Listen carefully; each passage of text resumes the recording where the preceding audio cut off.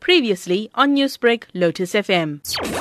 I think the first thing to realize that flu is a dangerous illness when not assessed and treated early.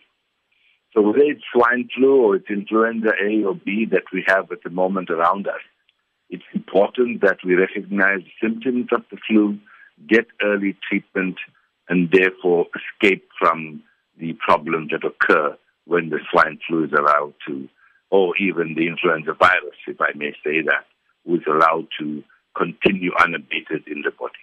Now, we do know that a lot of people suffer from the flu and do not get expert opinion, thinking that it's just an ordinary flu. But what distinguishes swine flu from the common flu? I think we need to do one separation.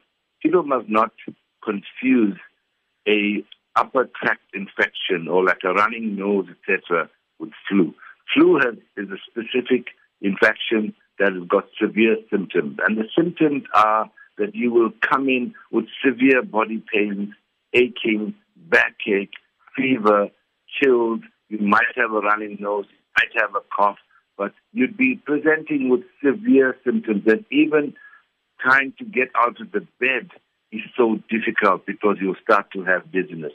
So those symptoms should point you in the direction that you don't have just an ordinary cold or upper tract infection, but that you're having symptoms of the flu.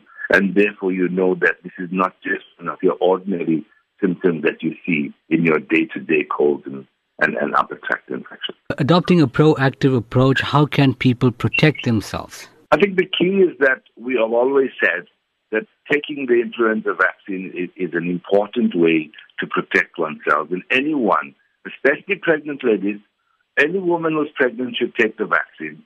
All people who have chronic illnesses take the vaccine, and children under 6 should be taking the vaccine. It's important for people out there to realize that you seek medical attention, and importantly, don't fight the flu. Get in bed, rest, and that is the best way to overcome the virus. Newsbreak, Lotus FM, powered by SABC News.